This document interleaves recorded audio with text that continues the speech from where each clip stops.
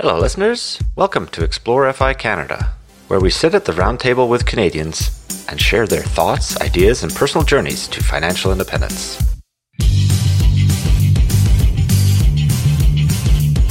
Thanks to Matt McKeever for sponsoring Explore FI Canada. Matt is a Canadian investor, CPA, entrepreneur, and real estate expert who achieved FIRE at age 31. Do us a favor and check out his YouTube channel by searching Matt McKeever or using the link in our show notes. Welcome back. Hello again, Explore FI Canada. Chrissy, how are you today? I'm doing great. It's another sunny day here in Vancouver. You know, it just so happens we only record on sunny days because people are going to start to think it's sunny all the time here. Yes. Yeah, this is unusual. It is. Anything new and exciting over on the continent that I'm missing out on my little island here?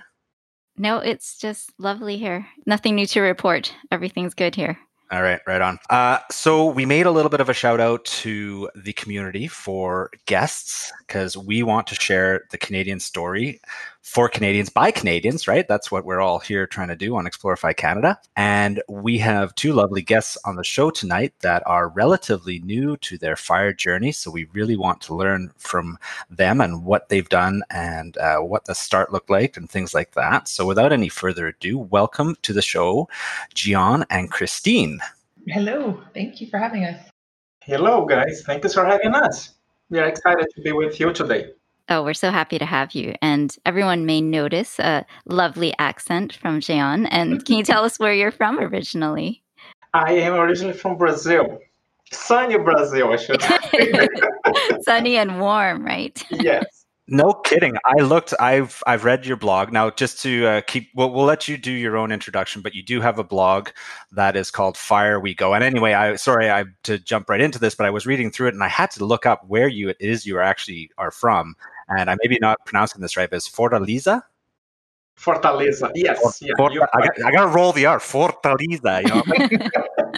But it looks absolutely gorgeous. The beaches are stunning. There's like 20 kilometers of beaches, and I watched this YouTube video of this drone footage flying around there. It looks like a very big but gorgeous city. It is. It's quite big. It's a lovely city. It's on the northeast part of Brazil. So yeah, and my family, they are not far away from the beach, maybe 20, 25 minutes. And I kind of feel bad. Sometimes I, call them and I ask where they are. And guess what? They're by the beach, having a nice beer and then enjoying life. Aw, and barbecue, I bet. Brazilians love their barbecue, don't they? Yes, we do. We do. Yes. All right. Well, let's start off with just getting to know you both a little bit. Tell us a little bit about who you are and a little bit about what your FIRE journey looks like. Well, who we are, I guess we met 3 years ago online. And since that time, we've kind of discovered FIRE. We moved in together about a year ago. And since then, we've really kind of started to align our finances together. And now we're getting married. We want to retire, explore the world. And FIRE is the way that we're going to achieve that. That's amazing. You moved in together a year ago, and sounds like you dove right into FIRE. Is that right?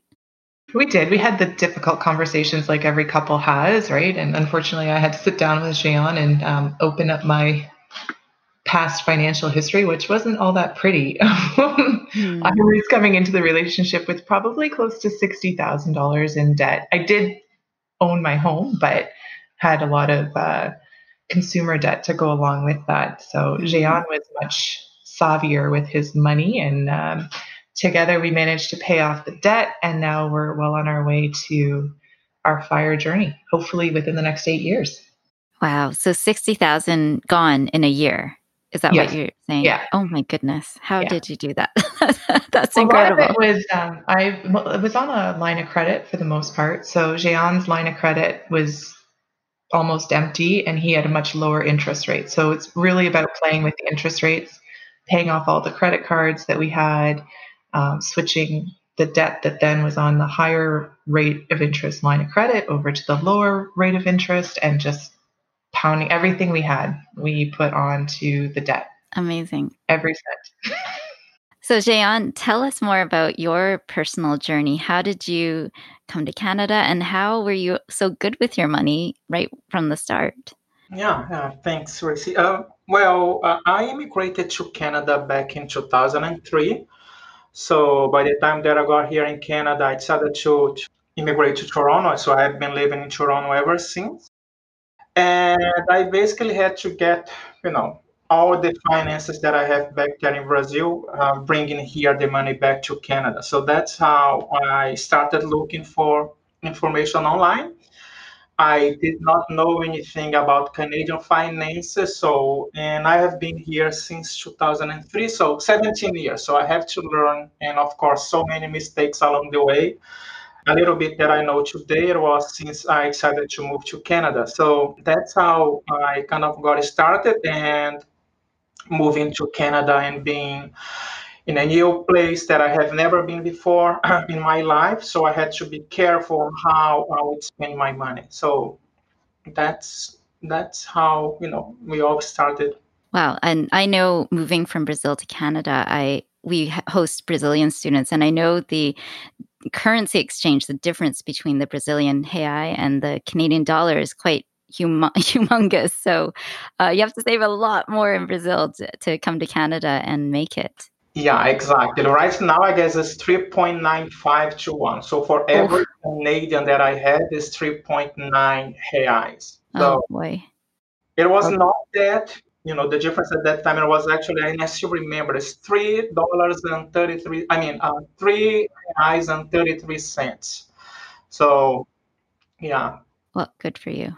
So you came across the FIRE concept in early 2019.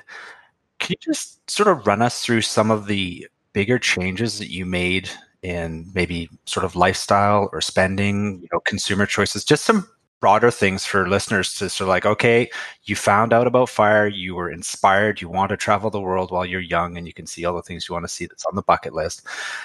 How did you implement this overwhelming amount of information? Well, I think the important thing that we started out doing was literally, and to this day, we still do it once a month. We sit down and we track every single cent. We put everything we have, or like we buy, on a credit card. So we travel hack as well. So we put everything on credit cards, and then we sit down after the end of the month with a glass of wine or two. And literally Jean's built this entire spreadsheet empire. So we go through every single line on our credit card statement and account for every cent that we spend. And so from that, we were able to see, we were spending way too much on things like our cell phones, car insurance. He was renting his own place. So that was a big one. When he moved in, we were able to put all of the money that we were spending on two households towards one. And just, it was those conscious decisions, right? Do you need to go and spend $300 on a really great dinner out? No, we didn't anymore, right? Because now we had a different goal, and that $300 dinner out, though it was delicious and we had a great time when we did it, at the end of the month, it was probably more beneficial for us to put that $300 into the RRSP or put it against the mortgage or things like that. So I think just sitting down and accounting for all of our money really made us look at what we were spending and just become far more conscious about every cent that went out. Mm-hmm. And that's something I always like to stress on the FIRE journey. It's not about deprivation. It's about, like you said, getting more conscious and then really pouring your money towards things that you value. And for you, it was investments, because that will lead to more freedom in your life. Mm-hmm. It's become almost a little bit of I don't know, that's our entertainment almost to a certain extent, right? Like the dividends come in and we're like, oh, let's go update the spreadsheet, or, we drip something. We're like, oh, we got to update the number of stocks and stuff that we have, or and just, it's nice to see that everything is slowly growing. And I think that what we're doing is working, but like we said, it's only been 6-7 months now. So it's still early stages, but we feel like we're on the right track. So I imagine you had that amazing feeling when you paid off your debt. I remember that in my own life, of that point where you go, oh my goodness, this is the first time I've been debt free in 10 or 15 years. It blows your mind.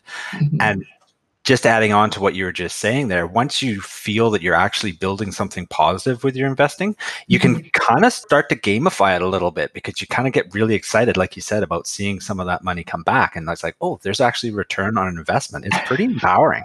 It's amazing. Yeah, it's been great. So can you tell me how it was that who discovered FIRE first, and did one of you need more convincing than the other one? Like you both seem very much on board now, and how did you get to that point? Oh, it's totally Jean. Yeah. He came home and he started talking. He's like, "Oh, Amor," that's what he calls me. Amor, that's not fire. I'm like, what the heck are you talking about? Fire? What are you talking about? And so then he would explain it. So you can explain how you came across fire, Jean. Yeah, sure. So when I moved to Canada and I didn't know where to invest my money, I didn't know what it was an RSP, TFSA at that time. It didn't exist, so it was basically the RSP. So I started saving money because I knew it was important for retirement. So after that, and as you go through the internet and then you start reading blogs, at that time, Million Dollar Journey, which is one of the blogs that I've been reading since 2007, 2008, I guess. He was going through his journey of fire, even though it was not called fire at that time. I always learn to what he has to say and finding ways to save money. So that's how it all started, and then later on it's going through, like reading, okay, what do I need to do to retire early, what are some of the things that I need to do. And we ended up finding the group on Facebook, so the Choose FI Canada. So that's how we thought, I found the group, and then I thought, you know what, this is actually what I was looking for. And going through the group and finding, of course, the podcast from Explore FI Canada and also the FI Garage. And then I thought, you know what, this is actually what we're looking for. And at kind of the same time, it was when I introduced the concept to Christine. And we got excited, and then we decided to go through our finances, and then that's how it started.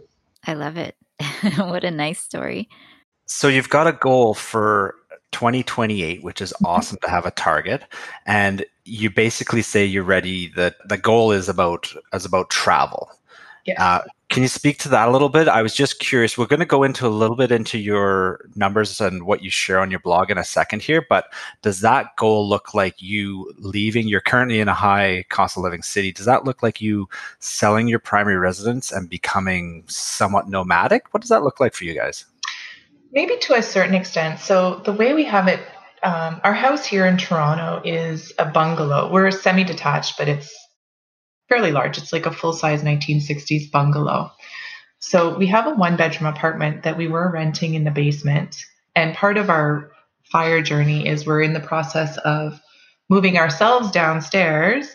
It's a big apartment and it's a walkout. It's beautiful. So it's not like we're sacrificing anything more than 2 bedrooms that we don't use at this point anyways. So part of the goal is we're renting upstairs to gain more income to invest. And I think at the end of the day, we'll just keep that 1-bedroom apartment in the basement for coming back to Canada in the summer months to see family, friends, reset our healthcare, things like that, right? But for the most part, I think what we want to do is incorporate more of the slow travel and spend a month and a half, 2 months in different countries around the world for the first 8 to 10 years. And then who knows, right after that, either in Brazil, we have a condo down there as well, and then, or here in Canada, split our time. So your condo in Brazil, is that a rental or is that going to be your vacation home? So Jean, do you want to talk about that? I think I should do. You were the one who decided to do that. Oh, yeah. Is that right? Oh, yeah, totally. We went down to visit his family, and his best friend lives in a city not too far away from Fortaleza if you're flying. It's a place called João Pessoa. It is absolutely breathtakingly beautiful. And we were out with his best friend one night drinking, and Alfredo's like, you guys should buy a place here. Next day we go, we look at, it is under construction, but the presentation center, I guess. And I'm like, yeah, let's do it. We should totally fire, right? Yeah, whatever. So, like, we totally need a place in Brazil. So we did. And now we're currently, it's still under construction, but it should be finished this year. And the idea is to rent that out as well for the first 5 to 6 years until we're ready to use it ourselves. So can you hit the 1% rule in Brazil? Is that possible? I don't know, Jean, you know the finances down there better, but I would think probably. Yep. Yeah, if we're taking Canadian dollars down, I think it's going to go far further than it would ever go here, right? So Okay. Yeah. And that's the beauty of buying the properties back in Brazil. If you were to buy the same property here in Canada, I would maybe spend more than 1 million, I guess. Christian and Chris, Wow. if I'm wrong. Mhm. And on the other side, the place that we bought in Brazil with a good conversion rate that we have right now, it works on our advantage. So that's why we thought, it will be a good property. Yeah. That's fantastic. So my question is, you share on your blog here, so I'm not giving anything away. The condo is worth around 140,000 Canadian. Is that a very luxurious condo for that particular town that you're in, or? The finishes and everything in it, it's a 1-bedroom, well, it's about a 2-bedroom, 2-bath condo, but it's literally like there's like a beautiful pool complex that's part of the development, but you walk out of the pool onto this beach that goes for miles. Like, it's literally on the ocean, and Wow. it's spectacularly beautiful. So the view and the location are, rather than the size, it is a nice, very nice condo, but it's smaller. But the location is what's pricey. Yeah, add to that is actually the location. It's not like on the big cities in Brazil. So if normally we hear about Rio or São Paulo, we wouldn't be able to buy the same condo in Rio and São Paulo because the price, it might be 3 or 4 times more than what we paid in João Pessoa. So He says it's not a big city, but there's like 2 million people. But Brazil standards is nothing. Yeah. Well, sounds lovely. I would love to visit one day. You're more than welcome anytime, as soon as it's all finished. But yeah. Yeah. All right, let's pivot a little bit here and tell us about your blog and why you started it. This one's all you, Jean. So I guess we got excited when we were listening, to videos on YouTube and also the content on Facebook, on Choose FI Canada group. And then we saw so many blogs, including both of you. So thanks for sharing your journey as well. And then we thought, you know what, I guess it might be, maybe it might be the time for us to do the same. Most of the content that we've read, it was actually in the US. And I kind of felt there are so many, good things going on with the possibilities that we have in Canada. And since we are new to the journey, and then we thought maybe we can try sharing our journey with everyone else. And we can see the mistakes that we're making. And as we go through and share the network updates or share the dividend incomes, it kind of revigorate us in doing what we are doing. It's just having another option. It might not be for everyone based on the things that we do. We are far away from being experts on the content. We are just like a regular family trying to do the same, which is retire. So that's how we thought, if we share our journey with everyone else so people can read, they can see if it makes sense or not, and question us. So that's why I think that it's also important, because having a second opinion also helps and help us make sure, yes, we're on the right track. No, we have to do this, we have to do that, and blogging, it's helping us to achieve that. Yeah, I find that too. I learn a lot from my readers and listeners of this podcast, just as much as they might take from us. It's just sharing information like that. Everyone gains from it. Mm-hmm. Yeah, I feel it's like having an accountability partner. You produce any content, it's really cathartic in a way, because you get some feedback and you learn more, and it empowers you to go and learn even more than you knew already. So it's great to see more Canadian content, so we'll be following along with that. Now, I'm going to ask a few more particular questions from your blog here because you are sharing some monthly dividend income and you're sharing some net worth updates. So that's pretty awesome because a lot of people don't want to share those numbers. And I'm not going to go into super details here, but I do have a few questions that I'm really curious about because a lot of the community maybe knows about the strategies, but doesn't necessarily implement them. So, first question for you, drum roll, is you are using the Smith maneuver, which is really cool. Can you just run us through? I read here that you refinanced. I think it was 2018, and you got the readvanceable. Mm-hmm. Just kind of walk us through the baby steps of how you did that, why you did that, and what your expectations are. So we just did the refinance this year as part of our, we paid off all the debt that we had, and now we're looking at our numbers and we're like, how are we going to make this happen? Like, we obviously don't have a ton of money to just throw into the market, right? So Jean came across the Smith maneuver and we bought the book and we're both reading the book and we're doing all the research that we can. And we're thinking, okay, we can do this. Why not? Our house it's not opulent by any stretch of the imagination, but it is located in Toronto. So we have that perk, I guess, if you want to say, because when we did the refinance on the mortgage, we found out that what we bought it for 4 years ago, we now had $300,000 more in equity built into the house. So when we refinanced, we did the readvanceable, and now we had on the line of credit, we had available to us cash that we could put into our investments straight away, and just kind of, I guess there's a term for that, and I can't even think of prime it. The pump. Prime the pump, something like that. Yeah. So that's what we did. This isn't the test. This isn't the test at all. I need the book. There's a tab, I swear. But yeah, so that's what we did. Jean came across the Smith maneuver and we thought, you know what? We're sitting on this asset that if we sell the house, we can gain the money and go ahead and do what we want to do. But we need to live somewhere at the same point, right? So why not use that money now, and then down the road, if we need to sell it, then we still have all of the assets that we've taken out and invested, and we can just walk away and do what we need to do wherever else in the world we want to go. So you used Prime the Pump to start it off with, and are you following through with just, I guess Robinson likes to call it the plain Jane Smith maneuver, by using each month's principal payment to be reborrowed and invested? Are you continuing like that?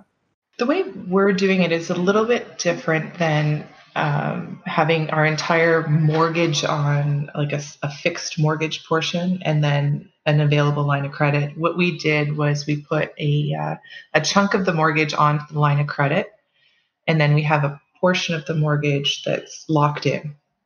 So that way we're able to, because Jean, our finances are set up a little bit different than most. I'm a salaried employee for the city, and Jean has his own his own business. So he works on contracts.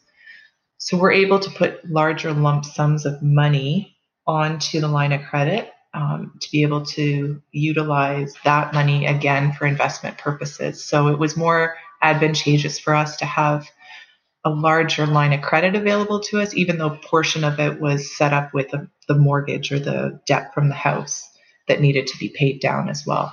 Does that make sense? Yeah. I think some of our listeners will get lost on that one, but I understand what you're saying. We basically split what was left of the mortgage into two pieces. One was a fixed mortgage with the bank, and the second half sits on the HELOC, on the line of credit portion, as just part of the line of credit that we're paying interest on. Right. The same as we would, right? So we just have two different interest rates really right now on our mortgage. So you're not regularly borrowing to invest then? We are, but we literally throw every extra cent we have onto the line of credit. So we reinvest the dividends along with extra cash from the corporation and all this kind of stuff that comes from Jean's side. So we're putting lump sums down on the line of credit to then turn around and reinvest back into. Now that's got a name, doesn't it? That's just, it slipped my brain now, but there's a name for that, where you essentially put all of your money into this line of credit that you're gradually paying down, and then you only withdraw from it for your necessary expenses. Is that what you're doing? Sort of. We live off of my income right now. So we've got it down. We've managed our expenses to the point where we're able to live solely off of the income that I generate from my job. So everything that Jean earns now, we're able to use as investments. So whether we're keeping that inside of his business or withdrawing to put down onto the Smith Maneuver line of credit to then reinvest through that account as well. Right on. Okay, well, let's not get too far off into the weeds here. I know Christy wants to say something, so go ahead. Well, I just wanted to say it's quite a contrast that you paid down $60,000 in debt, and now you are taking on debt with the Smith Maneuver. How did you get comfortable with that from going debt-free to now using leverage in order to invest? I think that was more Jean, right? You had to get more comfortable with that. I've lived in debt forever. So for me, it wasn't so big. But Jean, okay. How did you get comfortable with that? I guess it's knowing that it works, right? It was not the case that we thought, okay, we've read about the Smith Maneuver, let's tomorrow go and do that. No, we did some research before going through, the book, which is really helpful, and trying to understand how it works, and speaking to people and learning, and reading what other bloggers were talking about. And then we thought, oh, maybe it does work. Hopefully, we will really know once this year ends, and then we have to fill up our taxes and everything. But so far, I guess it's good. And as Christine mentioned before, the fact that we are able to live with her income and taking care of all the expenses, everything else that I make goes towards the line of credit, and then we feel confident that we were able to do that. That's impressive. Living on one income, it's not an easy feat. So it takes a lot of planning and a lot of intentionality to make that happen. Mm-hmm. That's where the budgeting and the sitting down, we don't necessarily budget, to be honest with you, but we do sit down every single month, and we have like our little declining balance for our groceries on the fridge and stuff like that. Like it's just being more intentional with everything we buy now, rather than just like I work shift work. So I take my lunch every day, whereas like the guys at work are going out and grabbing Chinese for dinner or whatever, right? So by the end of the 7-day shift, that's $80-$90 that other people are just basically throwing away, and we can turn around and then reinvest, right? And Jean's a really good cook, so I'm going to take his food to work for sure, rather than spend $13 on something that's just convenient, right? Yeah, it's shocking how that adds up over time. Yeah. And I guess it also helps is the visual representation that once you go through the finances every month, and then we say, oh, here's how much we spent. And then when we look at what we spent last year compared to this year, let's just be more mindful on where we are spending money, right? So we are not depriving ourselves. We are just more conscious on where we are going to spend and why we're spending that money. So exactly. And I just want to highlight for the people who hate budgeting, how you said you don't budget, and I don't either. I think what you and I do is more just tracking our money. Like, where every cent is going. You're not necessarily limiting yourself, but you're really watching it, and you're careful about how you spend it. So you know that it's going towards things that you really want it to go towards. Yeah, exactly. Our Costco bills can be exorbitant, right? We don't, we're not eating ground beef and chicken every day, right? We eat the ribs and the steak, and we enjoy our lives, but we're very much aware of everything that we're spending our money on, because now it has a purpose, right? We have 8 years until our deadline. And if we can do it before then, trust me, I am going to be handing in my papers and walking out the door. So, yeah. Hey, Chrissy, how much experience would you have after doing something 43,000 times? Quite a bit, I think. Yeah, well, 43,000 is the number of Canadians that PolicyMe has advised on their life insurance needs. That's amazing. I'm not surprised that so many Canadians have used PolicyMe. It takes just 5 minutes and they'll recommend exactly what you need and not a penny more. And if you don't need any life insurance, PolicyMe will tell you that too. I love that. Even better, there may be no medical exam or doctor's statement required for certain insurers with PolicyMe. Visit exploreficanada.ca/PolicyMe to get your no obligation quote or book a call with one of their advisors anytime. So you mentioned that you have your monthly meetings, which is a great idea. I totally support that. Sometimes my wife's a little reticent when I talk about money way too often. But so did you join finances? And I'm asking this from like a day-to-day perspective. Do you have one account that I know you say you live off your income, so obviously all that money goes in there. But do you use one checking account for both of you? Do you share credit cards? What does that part of your sort of money situation look like? Yes and no. I guess we are really open about everything, all the finances that we have in place. Right now, we don't have a joint account. That's something that we have been discussing for quite some time, which is having one account, which at the end of the day is gonna remove like the monthly fee that the banks is taking out from us. Right now, no, we don't.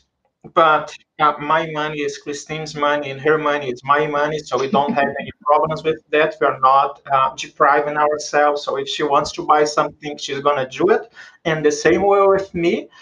But being, I guess, on this journey together, which I think it's a huge advantage for us, right? So no, we don't, but we always try to find ways to improve our finances, like credit cards. She has a credit card, and then when we need to buy something, we say, okay, which one is gonna give us more points? Is it gonna be credit card A or is it gonna be credit card B? So Or we are D, thinking E, F. about where we can improve, and then we go from it. She says, okay, here's your, I mean, we do have the same PIN number, so I know that by the time I have to swipe the card, so I know it's gonna be okay. And going through at the end of the month, on our monthly meeting, I should say, monthly wine meeting, it helps. So it's not something new. For sure. And it sounds like you've got a plan that works for you guys. And I think that's what everybody finds is you find what works for you as a couple. And to tack on to the part B of my question was going to be, and you kind of answered it, I think, in there was, do you give each other, or I shouldn't say give each other, that's not quite the right verbiage, but do you have a no questions asked spending amount? Like I know the accountant on FI Garage, he likes to have a number him and his wife have for the month. That's their guilt-free spending. And I don't have that with my wife. I believe in the same as you, as if I want something, I'm going to get it. And if she wants something, she's going to get it. And I trust that we're both value-minded enough that it's because it's something that's really important to us. So how do you guys deal with that? I think it's very similar. We don't question like if Jean wants to buy a gadget or something for, the computer and things like that. It doesn't matter to me, right? I go out and rarely these days after I added up the amount that it costs, but get a manicure. He doesn't care, right? Like it doesn't matter because at the end of the day, I think sitting down and going through all of our finances and now having aligned our goals, neither one of us wants to just spend money on things that don't bring any value back to us, right? So those manicures, they don't mean anything anymore to me, really. You know what I mean? It's just the value of the money that we're earning and how we could be spending it versus just throwing it out the door on something that's going to tomorrow not mean anything, right? So we don't find ourselves actually spending a lot of extra cash other than maybe extra coffee at work for me. That's about it. Yeah, I find that discovering FIRE really helps to focus your intention with your money. I used to love shopping at Winners. I don't know if you have Winners in Ontario, but oh yeah, it's so tempting because everything's a good deal. So it was easy, especially when my kids were little. You go into the toy section and you find board books and all these nice little sleepers and things like that. It was so easy to buy. But once I discovered FIRE, the thrill of that just went away. And now I have a list. I go in and get what I want and I leave and I'm happy with that. Yeah. So that's what I think FIRE really brings to the spending, is that it gives you that purpose and that intentionality, and helps to prevent that, that FOMO or that impulsiveness to buy all the time.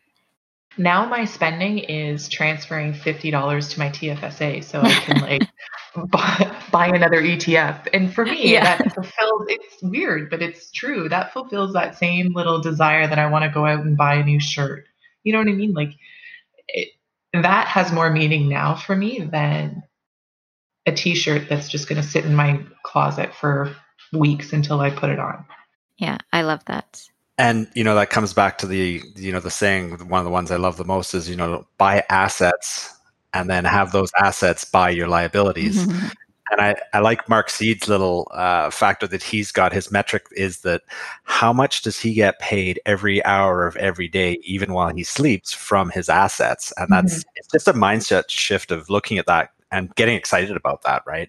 Not that you have to focus on that's not your only happiness, but it's something that, like you say, it can replace that short-term joy that you get from the purchase of something by seeing that 50 go in and make a difference down the road. Exactly, yeah. Right on. I have a question about your investment choices. Did you guys go off script on purpose here or what? I mean, you've got, so on your blog, Fire We Go, you've got your dividend income for September posted up there. And quite a few of us actually commented on there, and I was reading through that. And I'm just curious, and there's no right or wrong answer here. Of course, we know that this is personal finance, but I'm curious. You've got a lot of dividend stocks and not a lot of index funds. What's the decision process there? Christine, go ahead.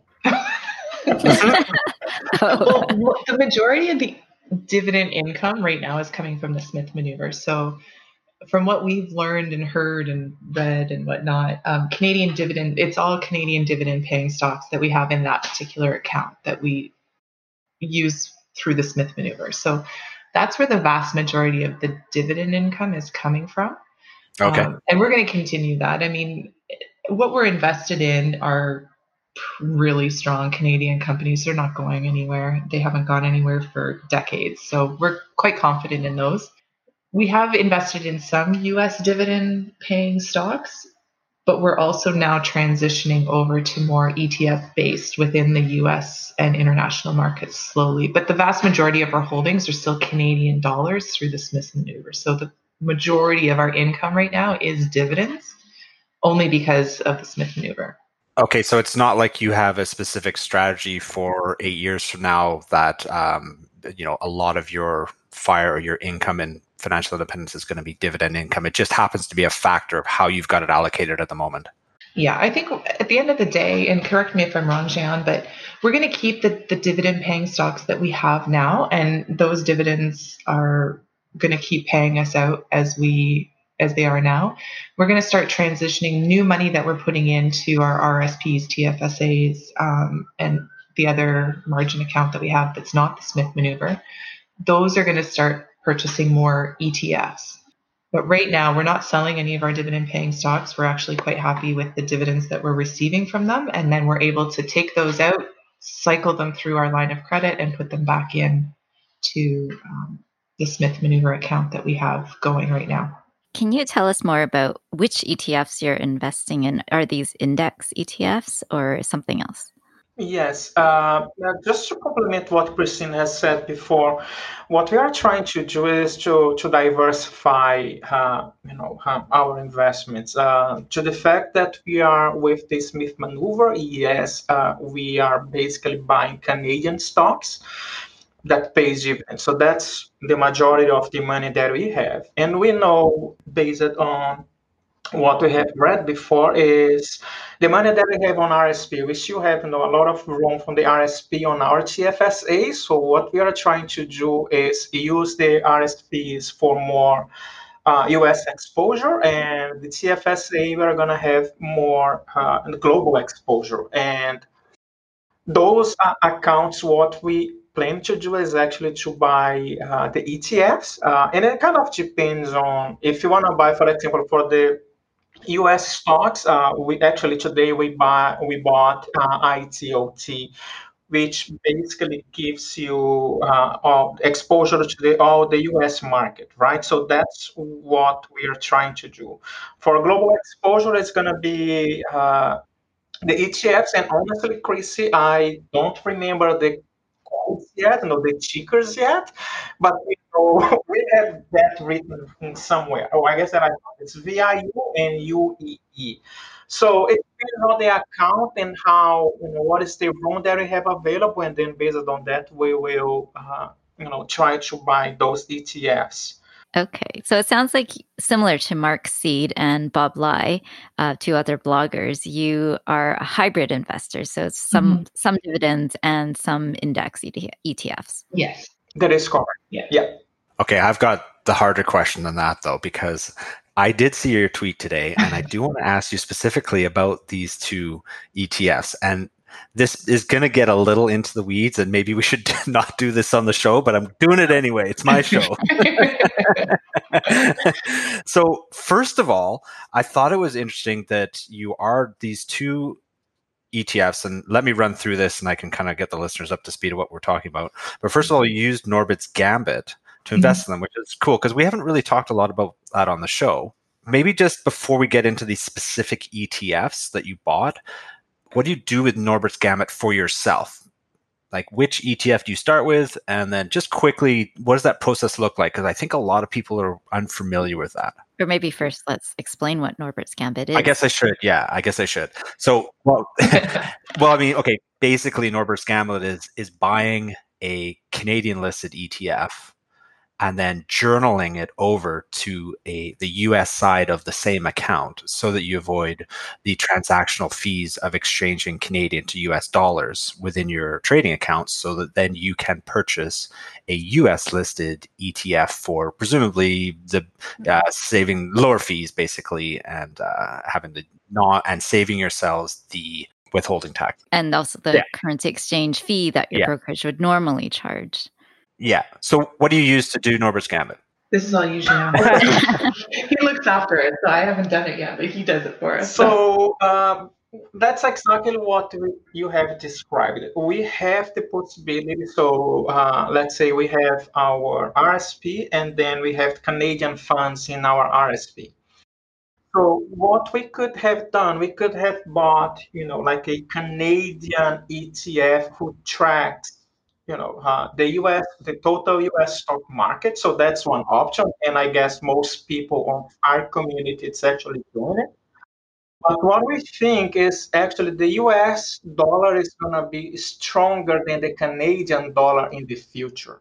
So what we have done, we actually bought a ETF, I guess it's GLR.U.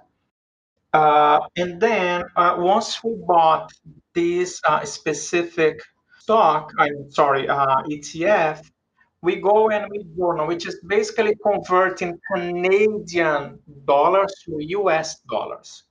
So once I do this, I am not going to pay a lot of taxes in doing that.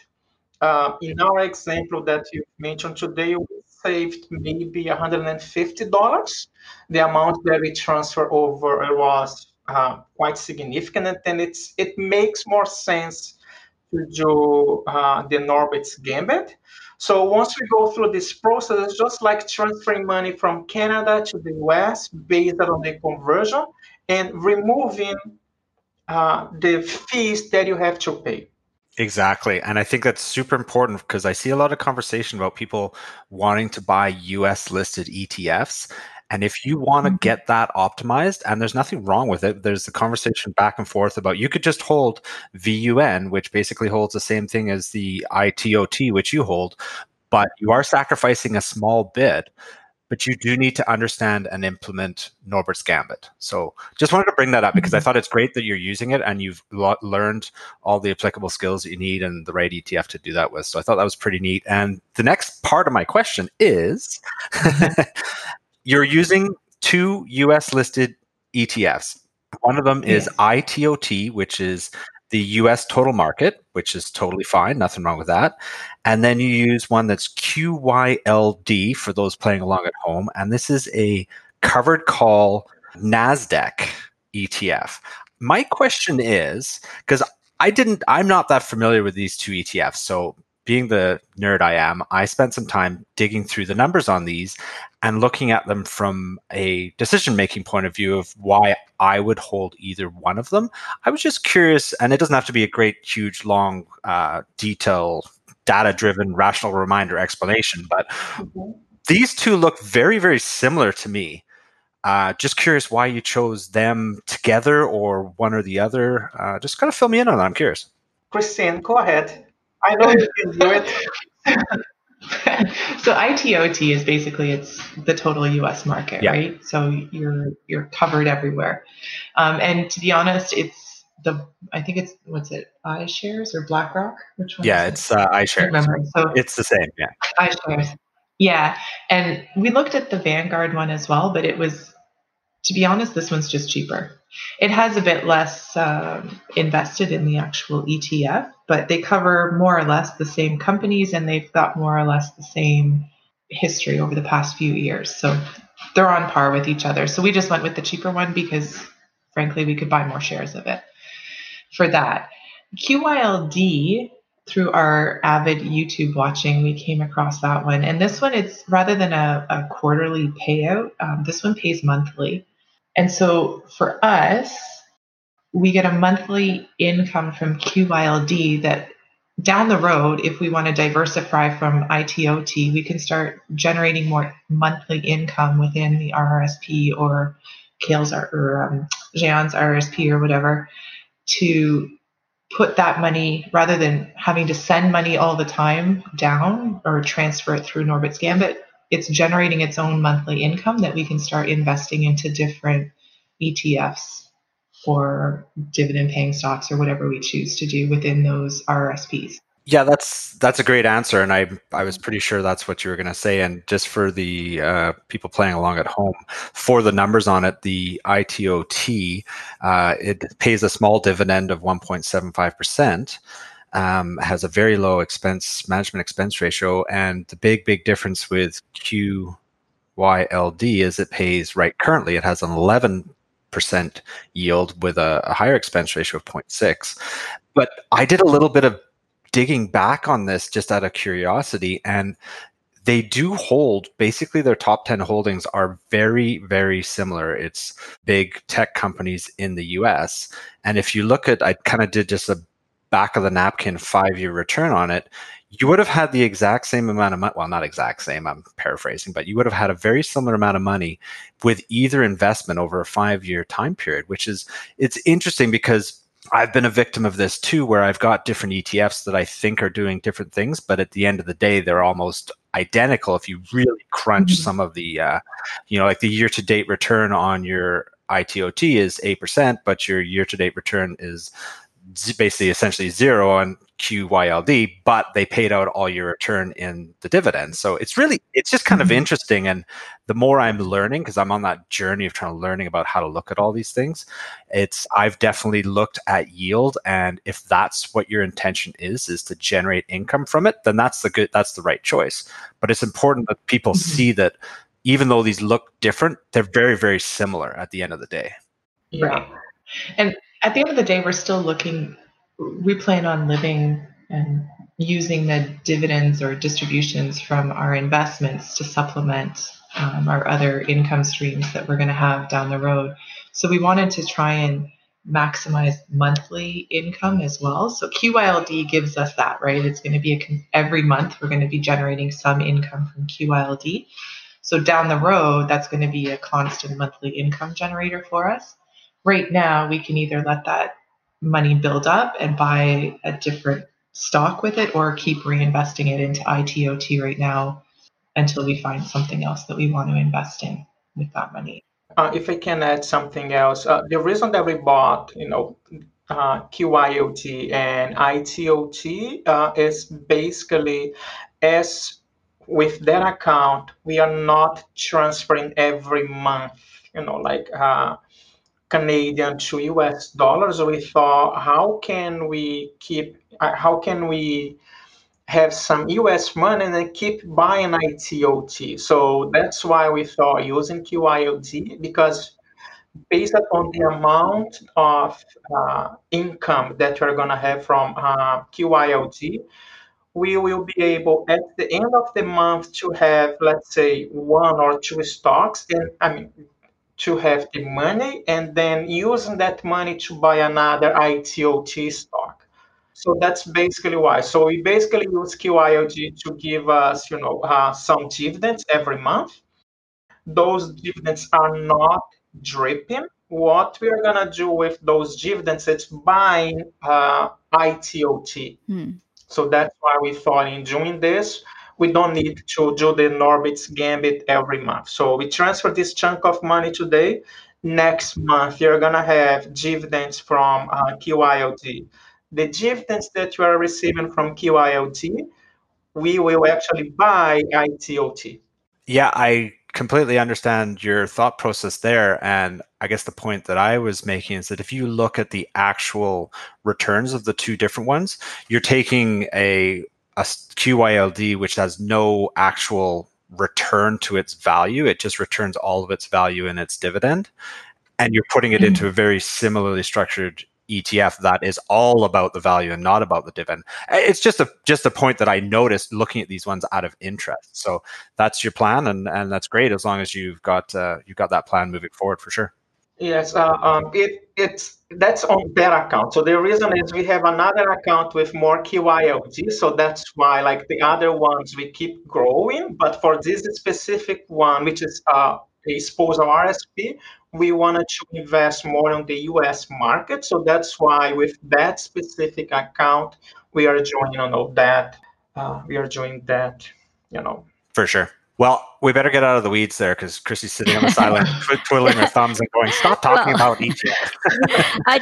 I wanted to point out that in case our listeners didn't catch this, that you are keeping these US dividend paying ETFs inside your RSPs. And in case listeners aren't aware of this, RSPs are the only account in Canada where the US recognizes it and has a tax treaty where they will not charge you the foreign withholding tax on the dividends. So if you are going to hold any ETFs that are in US dollars, US listed, and pay out US dividends, to be careful. If you put it in your TFSA, you will not be shielded from that tax.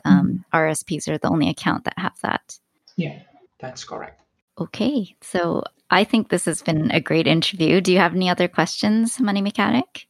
No, I checked off my my tough question list here. So I'm gonna save the one I had about tech questions for the next time we chat with Gianna and Christy. Gotta save something. Tech questions. That's not me at all.